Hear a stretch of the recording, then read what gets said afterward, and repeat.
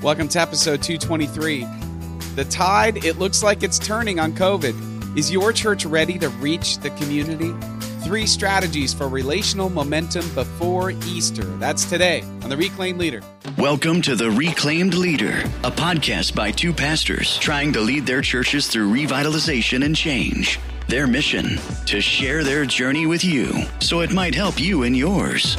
And now, here, please welcome our hosts, Jason Tucker and Jesse Skiffington.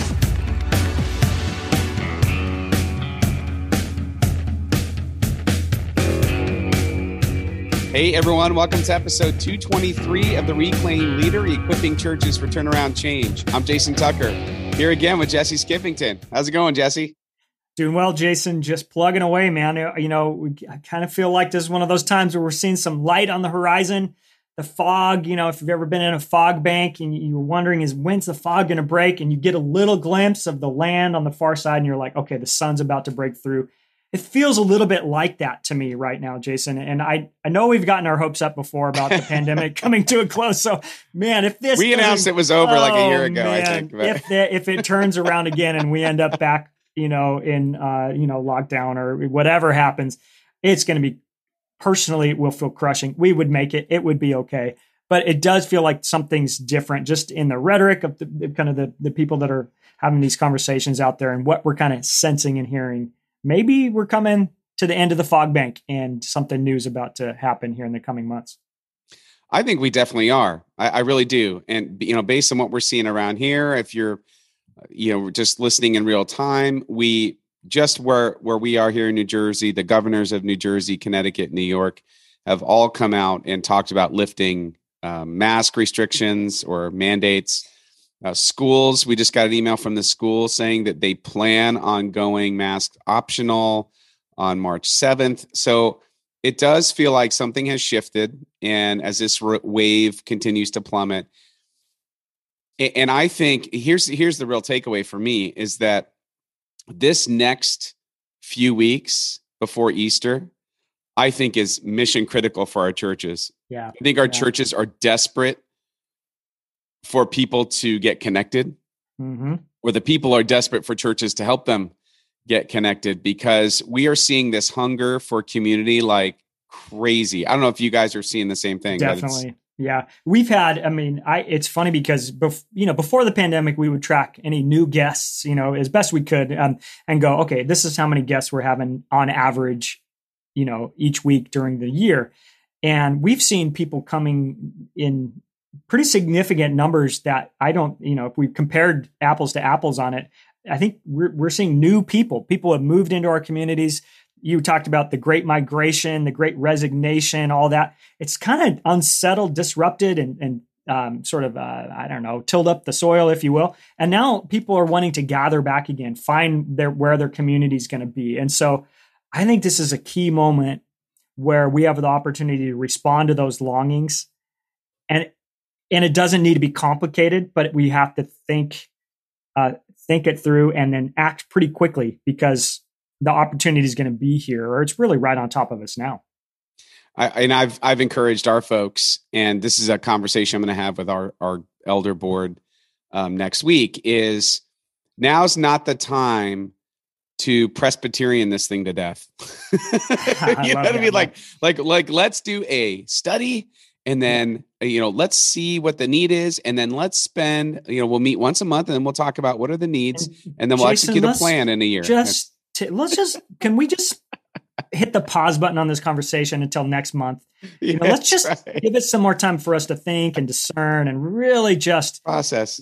Process. I mean, obviously we make fun, and discernment's an important thing, but this is the kind of thing that doesn't need. But haven't we discerned already? Right. Like, here's the thing. The vision and mission God has given us, we discern that, we thought it through, we prayed about it. We have our strategies and ideas. Community and creating the context for people to be together in community is not something you have to discern. It's a biblical mandate. It's right there. We should do it. So how do we, we've gotten a little far afield from our focus here, but what are we going to do to meet this longing, Jason? And especially as people kind of go, oh, collectively, we're sort of the temperature's going down. We're seeing more signs of it's okay to go out. It's okay to be together. And I think we'll see more of a cross section of the population coming together. Maybe people who didn't feel comfortable before or who are new to our community, they're going to start coming and showing up again. And we need to be ready when that happens. Absolutely. So you've heard of the Great Resignation, and part of that was people making big life decisions and deciding, hey, what do I really want to do with my life? If life is as fragile as we've all seen, I mean, gosh, 900,000 dead of COVID in the United States in the last 2 years. Yeah. People moving from cities, people moving to cities. But you get the sense that has kind of settled down, that people have sort of settled and put to whatever their new thing is going to be. Mm-hmm. And I want to coin this phrase. So if you hear this going forward, I said it first here, and I want full credit because that's what life is about. Is that I'm calling it the Great Connection.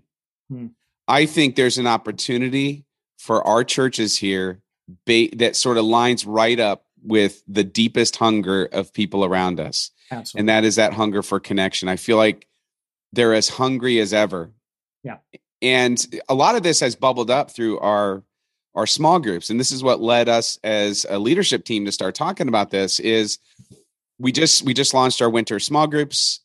And in one of the groups, it came back to us after week 1. The people in that group were a mix of non-Tower Hill people or new to Tower Hill people. And they're all just like, we don't know anybody. We don't even know how to go about meeting anybody. Mm-hmm. I feel so isolated, or like I come to church on Sunday, but I don't even know how to get to know anybody. There's such a deep need for connection. And it's funny because the two who are leading that study are both on the leadership team, and they came back and hijacked our conversation this week. It's like, oh my gosh, we were just talking about this. What are the pain points? What are people thinking and feeling? And it has been kind of roaring back to us that people are really craving connection now. Give us some space, some opportunities to connect. I think that's exactly right. And we know this because this is kind of how the gospel functions, that when people become dissatisfied with the world as it is, they that's they're saying no to that. They're turning toward the peace, the hope of God. I think in the same way, like the isolation, loneliness, all that, there's a deep dissatisfaction with the feeling of being isolated from community that is behind that desire. So we're just going, I miss it. I long for it. I wish this was different. How can the church meet that need? Give them something to turn to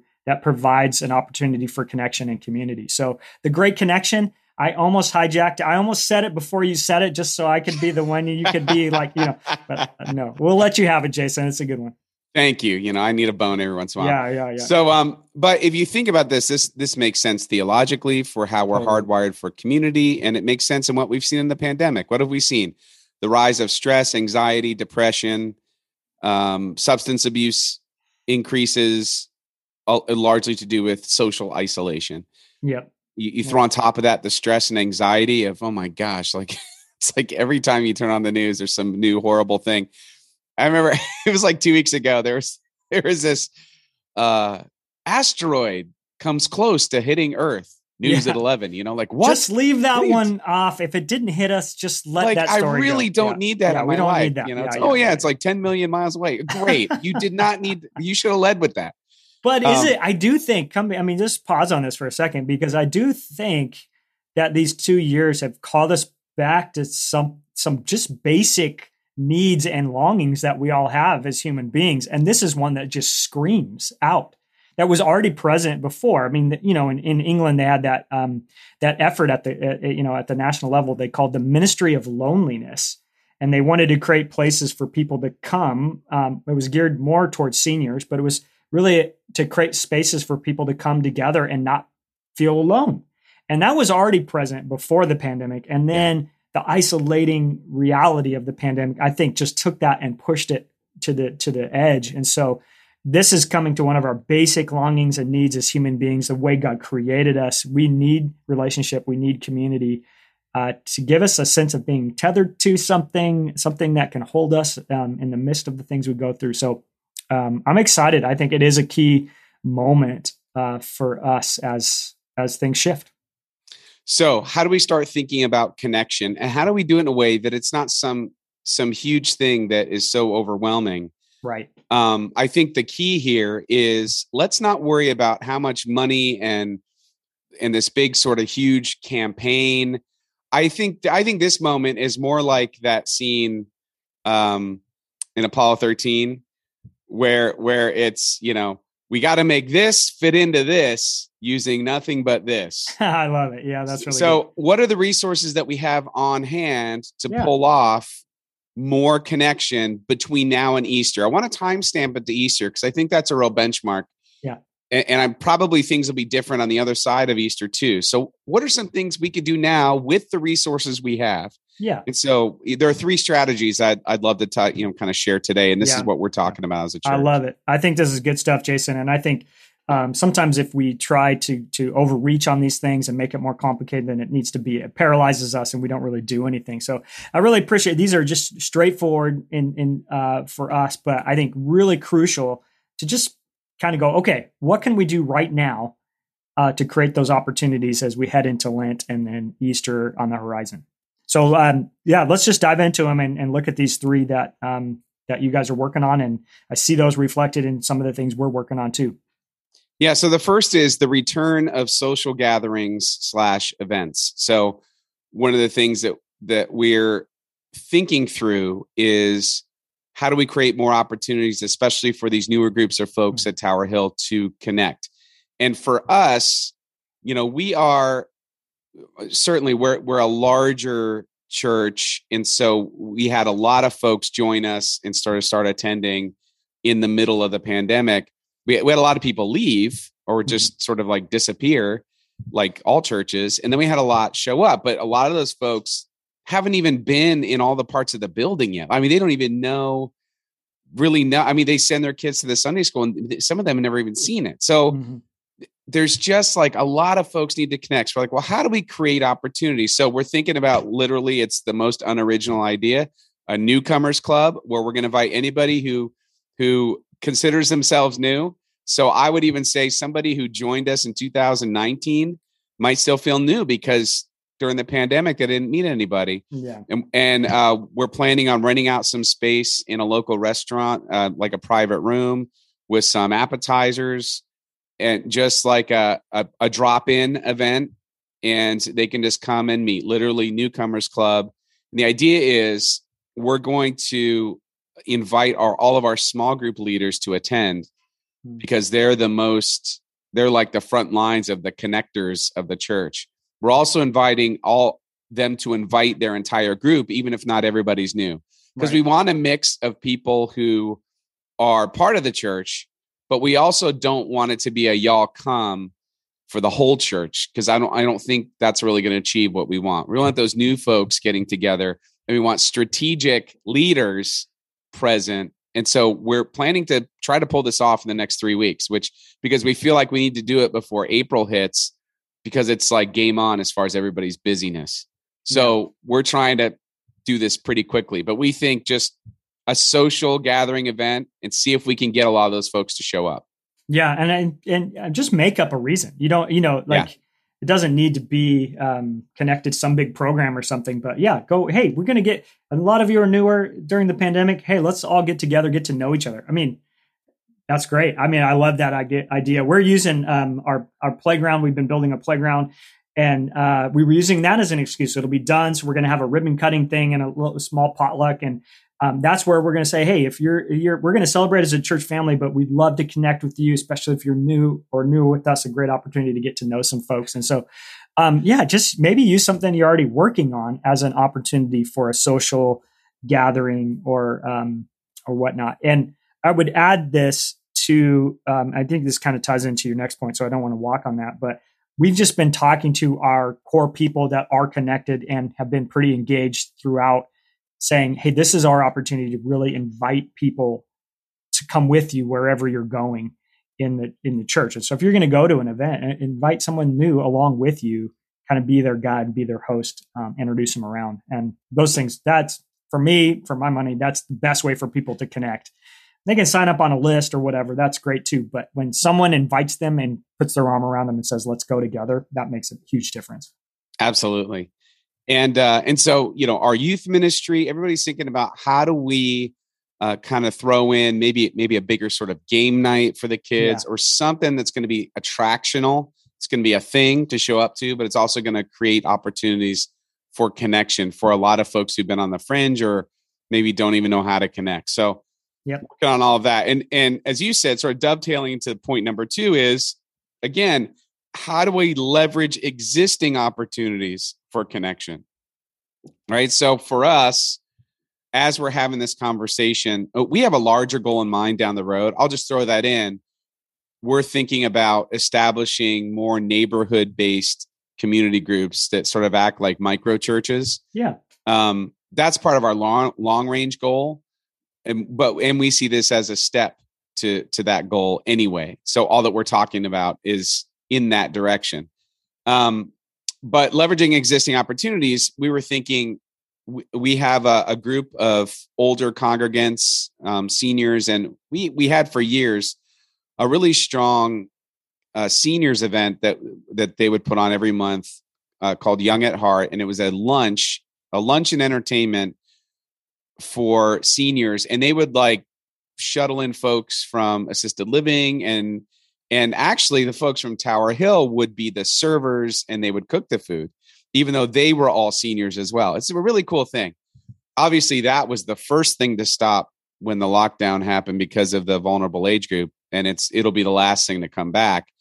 But we're thinking that group more than anybody, they're the most vaccinated, but they're the most isolated at the same time. So we're thinking, how do we create a social connecting opportunity for them? And it just so happens we have a hymn sing that we do once a year that's scheduled for right before Easter. And we just thought, again, Apollo 13, how do we fit this into this using only this? We said, well, let's just throw a potluck onto that and turn it into a thing. So we'll have a potluck dinner followed by the hymn sing. And we think that'll be a real home run. So thinking about in your church as pastors, what can you leverage that's already on the calendar to be more interactive, more relational? Yeah. So maximize those opportunities. Don't. So if you see something that you could maybe add on the front end or the back end, some fellowship type experience or connection, I think that's crucial. So awesome. I love that. We've been thinking about that in the context of our Sunday mornings, as far as just creating space on either end where we're really saying, hey, stick around, hang out, get to know each other. So you can do it in subtle ways. And then like you guys are doing with your hymn sing, you could plan it, announce it, get the word out about it. And, but increasing the number of those opportunities for people just to be together in community it doesn't always have to be a huge agenda. Sitting down for a potluck, that's where relationships happen. So I like that idea. Good stuff. So leverage those existing opportunities for connection, make the most of them. Yeah. And think about this in terms of creating a connection pathway. Mm-hmm. So you're this is baked into the process. What's the thing that's not very, doesn't create a lot of anxiety. It's not very threatening to people. It's more of a social kind of event. But then how do we plan a next step for them to create a pathway of relationship? How do we then use that event to invite them, say, into a small group? Yeah. Or right. So you're thinking about pathways in the process of doing this, but thinking about a relational pathway for Easter. Maybe you all hold an Easter egg hunt with the kids. Well, what would a logical next step pathway be? It would be, maybe there's some sort of kids or youth ministry event or family event coming up in May, or, I don't know. But what would it look like to have that step ready to invite them to? That's part of the connection, is creating this pathway. And so Easter, some people do Easter breakfast. It's so funny, the different cultures of different churches. I've been at churches in the Northeast. They're like, the Easter breakfast is a huge deal. And then here at Tower Hill, everyone's like, no, nobody wants to do that. They all want to go out. Right. So it just depends where you are. But how do you leverage what you're already doing for greater connection? Mm-hmm. And then the third is, if you do not have any small groups at all, I want to encourage you to start one. And I'm not counting sort of pre-existing, like I'll use Presbyterian churches, for example. I know every denomination has their own version of this, but pretty much every Presbyterian church on the planet has like a longtime men's group or multiple men's groups of people who've been meeting for decades usually, and women's circles. Those are fine, but those aren't the same thing as short-term small groups like I'm going to talk about. Yeah. And the reason is you need groups that can form and then unform nimbly. And so when somebody signs up, they don't feel like it's a life sentence. Right. It's a short-term, low commitment group. And I would suggest whatever your sermon series is this Lent, you could come up with, what are 5 or 6 questions each week based on the text, and lead a discussion based on those and invite people to come. Hey, we're doing a sermon series on the Gospel of Mark. And so we're going to invite you all to this. And you could do it on Zoom. You could do it in person, whatever it looks like. Do some kind of short-term Bible study. Or if you don't want to write one, buy a canned one. It really does not matter. Yeah. And because what we're seeing is, again, people are really hungry for this. And if you're already doing small groups, double down on that. I think I talked about this last week or the week before, that our church just recently purchased a subscription to Right Now Media. I'm doing a sermon series on the Gospel of Mark throughout the end of January into Easter, chapter by chapter. I've never done that before with Mark. And on Right Now Media is Francis Chan's study on Mark, which is just a very different approach. And I just kind of threw it out there. I'm like, well, we have this new subscription, everyone. You're all invited to use it. I'm going to do basically a watch party of Francis Chan's Bible study and lead a conversation every week, 8:00 at night on not Zoom. It's the Right Now platform. I had 50 people sign up. Yeah, that's awesome. And I truly, who knows how many will sort of stick with it every week, but I think what it speaks to is the hunger for this. Yep. I'm telling you, your people are hungry for it, whether you realize it or not. So what are some things to do? What's a short-term group that you could put together? Yeah. And short term, we're talking 4 to 6 weeks. We're not talking that's 12 weeks or 15 weeks or, half the year. You want something that people can say yes to, but there's a clear endpoint so that there's an onboarding and an offboarding. Hopefully it leads them to do something like that again, or to form a relationship that turns into the lifelong men's group that they're part of for the rest of their lives or whatever. But for now, the next step is to get them into a shorter term commitment that is, it's significant. 6 weeks of study and conversation is a lot, but it's not so much that somebody would go, I don't know if I can say yes to that. So especially given the desire for community. So you say double down on your short-term small groups. Yeah. So maybe Lent is a good time. I mean, it's built for it, right? Hey, in the lead up to Easter, we're going to be looking at and having conversations about, fill in the blank with whatever you want to do. And I think you mentioned this, but this is a really good strategy, is if you don't have an outside study, do a sermon-based small group study based on the scripture passages and the content from your messages. You already wrote those sermons anyway, so pull in, unless you stole them from Jason or something, I guess. But then pull 4 or 5 questions out, have them read the passage, reflect on it, and then ask a couple of application questions. It doesn't need to be too crazy, and it gives something for people to gather around. And isn't that the point?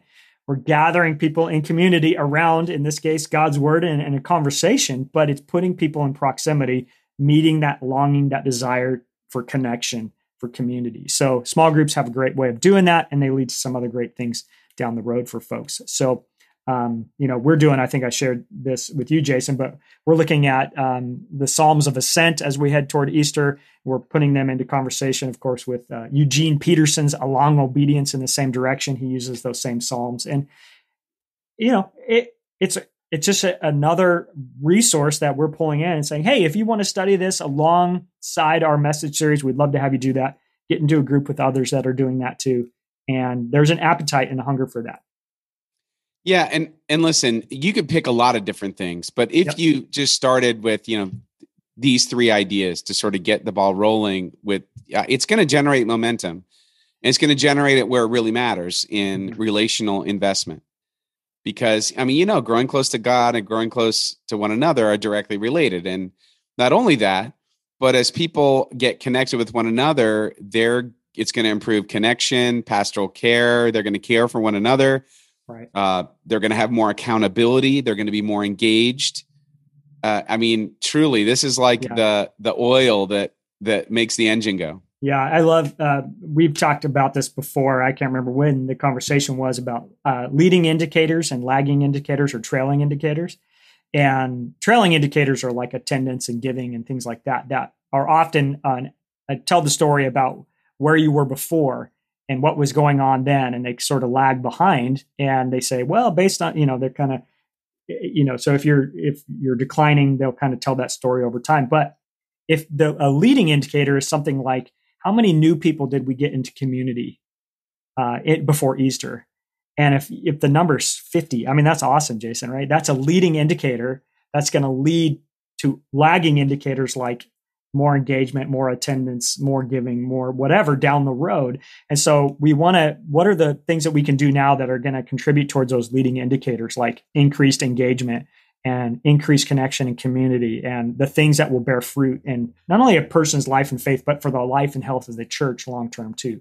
So this is a crucial moment, just strategically, to build those opportunities for connection and community, because the more people that we can kind of meet the moment and help them find that right now, it's going to lead to great outcomes for them, but also for our churches as we go forward. All right. So hopefully this is helpful to all of you as we're thinking about this really wonderful and crazy time where, again, it's like we're building the airplane in the air and we're trying to figure out like what. Oh man. Yeah. Let's just hang in there, Pastor. Hang in there. We're going to get there. You guys are making it. It does feel like the fog is lifting, Jason. And let's pray that is the case. And if not, we'll be ready. We've shown already, all of us out there, all of you listening in, we've been adaptable. We've had to be, and we're going to need to take that with us into the future, whatever it brings. But won't it be fantastic to see some of the weight of this season begin to lift, if that is indeed the case. So can't wait for that. Well, thanks everyone. Thanks for listening. And I definitely feel this. I know you feel it too. Ministry is hard, but it is so much better when we do it together. Thank you for listening to Reclaimed Leader. Join us next time for more insights, interviews, and resources to help you in your leadership journey.